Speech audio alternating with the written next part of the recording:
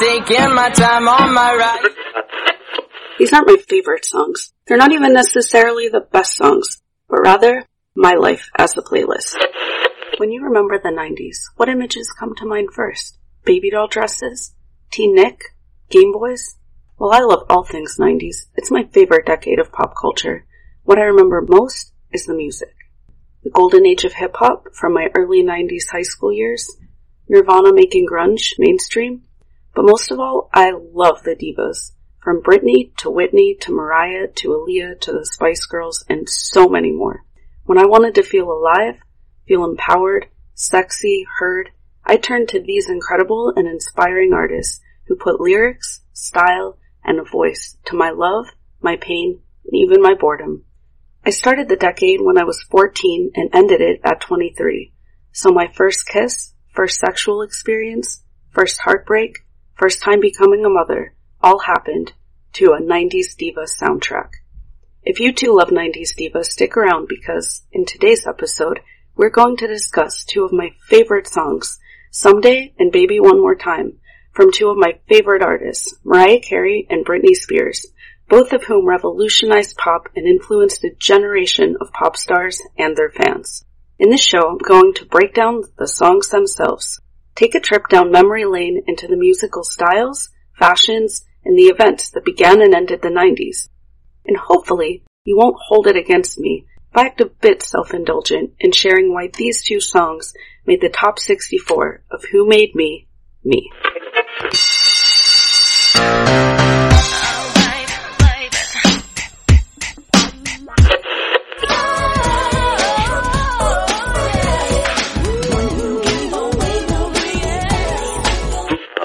Mariah Carey's Someday was released in December 1990. It was the third single from her self-titled debut album, went gold, was nominated by the American Music Association for Favorite Dance Single of the Year, and was her 8th best-selling track of all time. It encapsulated the new jack swing style that fused rap and hip-hop, which used drum machines and samples, and was similar in style to Janet Jackson, Belle Biv DeVoe, Bobby Brown, and so many others who dominated the airwaves. For our Gen X listeners, a trip down memory lane, and for the millennials and Gen Zers, let me be the annoying mom indulging the back-in-my-day rhetoric for a moment. In December 1990, the end of the first year of the 90s, George W. Bush was president. The Persian Gulf War was about to begin.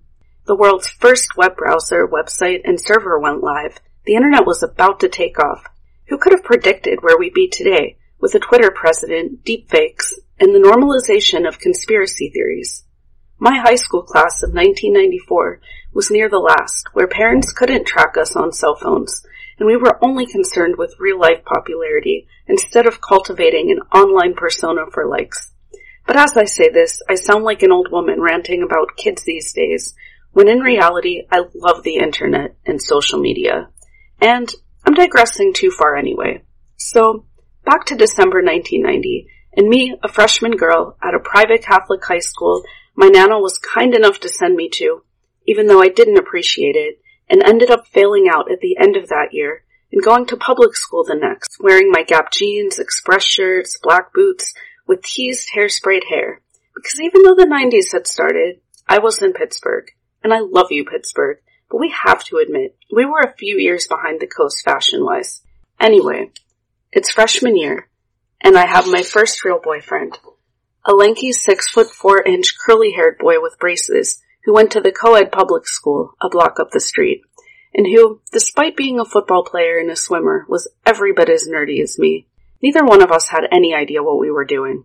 So, what we did was sit near the train tracks after school in an isolated spot overlooking downtown Pittsburgh, full of angst, hormones raging, wondering who would have the courage to make the first move. He had a major crush on Mariah, her posters lining the wall of his room, and I used to tease him and tell him that Whitney was clearly the superior diva. And we'd go back and forth about various metrics. As I said, I was a music-loving nerd even at 14. And one day, as we sat side by side, shoulders grazing at those train tracks, he looked off in the distance to the city. I had a giant knot in my stomach. It appeared he was going to say something really romantic, And as an insecure girl who had never had a boy say anything remotely romantic to her before, my heart started pounding. After what felt like an eternity, he turns to me and says, "Sarah, I wouldn't leave you for anybody." My heart pounds so loud that he must hear it. Unless Mariah Carey was at the other end of those train tracks, I'd only leave you for Mariah Carey. Remember, he's also 14. He'd never had a real girlfriend before, and I think he thinks he is being romantic. I just give him a shy smile as I plot Mariah's demise in my head.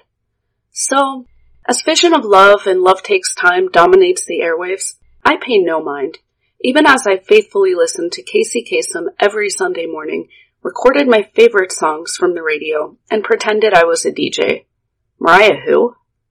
And then one day, I turn on MTV, and there is Mariah with her spirally curls, big hazel brown eyes, black bodysuit, pure perfection. The beat hits. And, you'd leave me for her? Really? Ah, hell, I'd leave me for her. I'd leave you for her. She was mesmerizing, and I fell for her hard. Hell, if I was second place to Mariah Carey, I must have been incredible. I wasn't a comm professor yet, and was unfamiliar with the term parasocial relationship, but Mariah was my first. I loved her, but more than that, I wanted to be her best friend. I wanted to be her. I wanted her confidence, her grace, her superior talent. I wanted to walk into a room and command attention, rather than walking in like the anxious, neurotic mess I was. And I wanted to tell a boy who made the mistake of leaving me that the only one he gave away would be the only one he'd be wishing for. But in reality, I'd find myself in horrible relationships, forgive grave wrongs, and often blame myself for my own mistreatment. But I could change my outward appearance much easier than my internal mess. So I spiral permed my hair, I bought the bodysuits, I played her albums on repeat, and have subsequently listened to every single song she has ever released. And she's the only artist on my top 64 who appears twice. Her self-titled album, Butterfly album, and The Emancipation of Mimi are all on my top 20 of all time. I could do an entire podcast full of shows, memories, and associations with Mariah Carey songs. Crushes, falling in love, heartbreaks, parenting, finding my power as a woman, but that would be a bit too obsessive, so I won't. While I have more to say about the Someday video, I'm going to segue from the diva who set the tone for the 90s to the pop queen who led us out of it by bursting onto the scene and ushering in 21st century pop. What Mariah Carey is to us late Gen Xers and Zennials, Britney is to millennials. Baby One More Time was released in October 1998. The year Bill Clinton was impeached for his affair with Monica Lewinsky. More troops were sent to the Persian Gulf because what defines the U.S. even more than pop culture is interventionism and the war machine.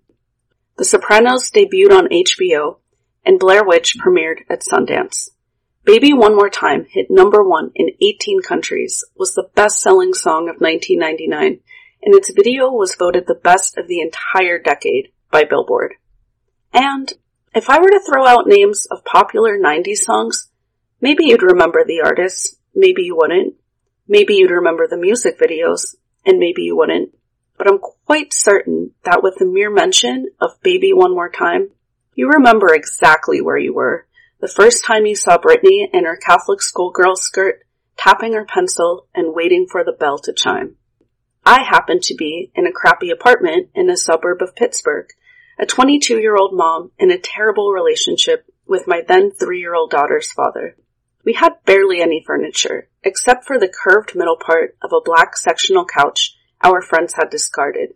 We slept on blankets on the floor in the living room because the television was in there, and we didn't have a bed.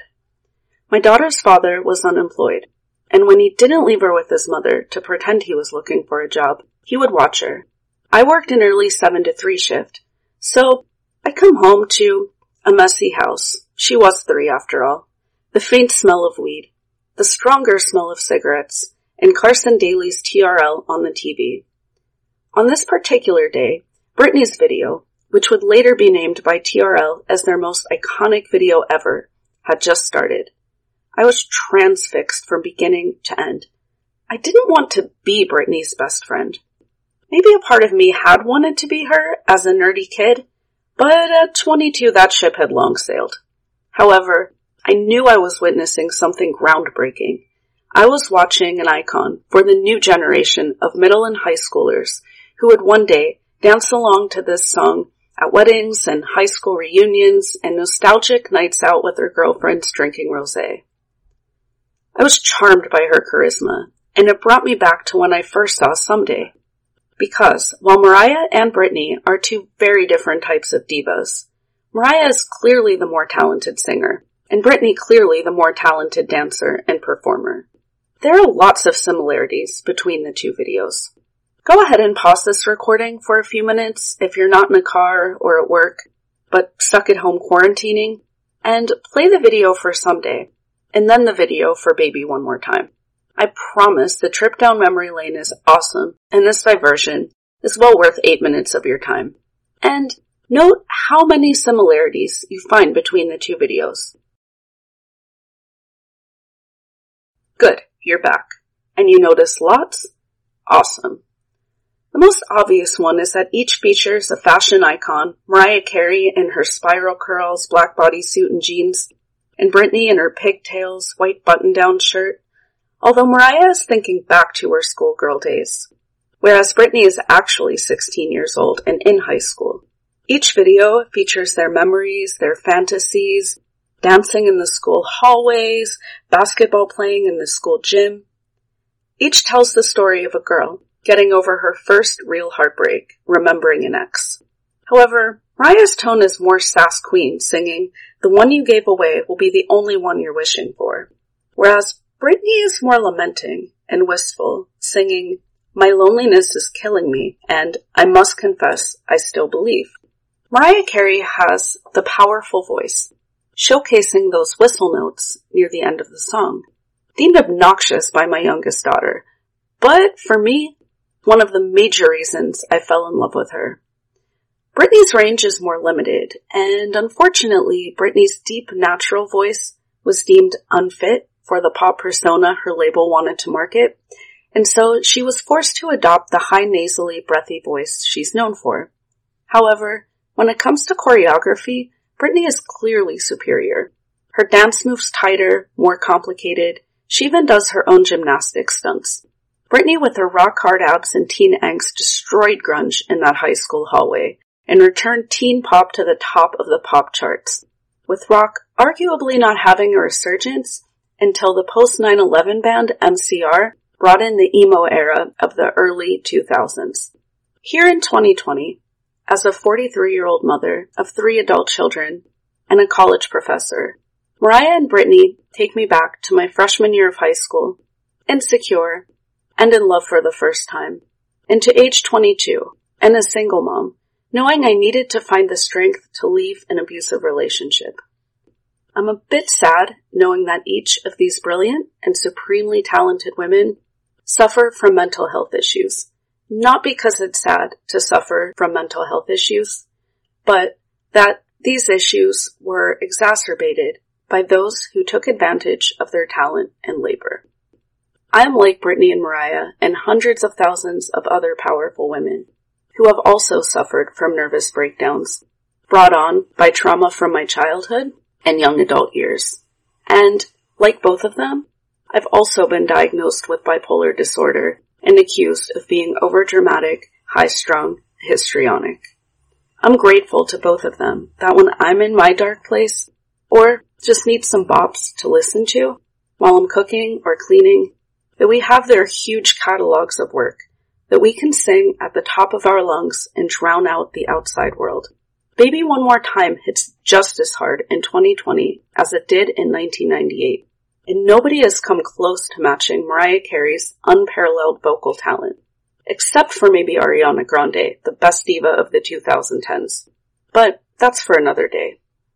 So, which of these two divas and songs is your favorite? If I had to vote, I'd cop out a little bit. Mariah Carey for best vocals, Britney Spears for best video. If you enjoyed today's show, follow me on Twitter and Instagram at Life as a Playlist, or email me at lifeisaplaylist@gmail.com and tell me who will stay in your Spotify or Apple Music rotation for life.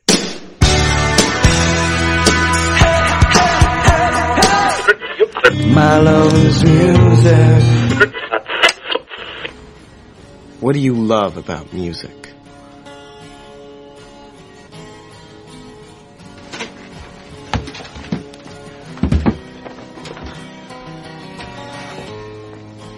To begin with, everything.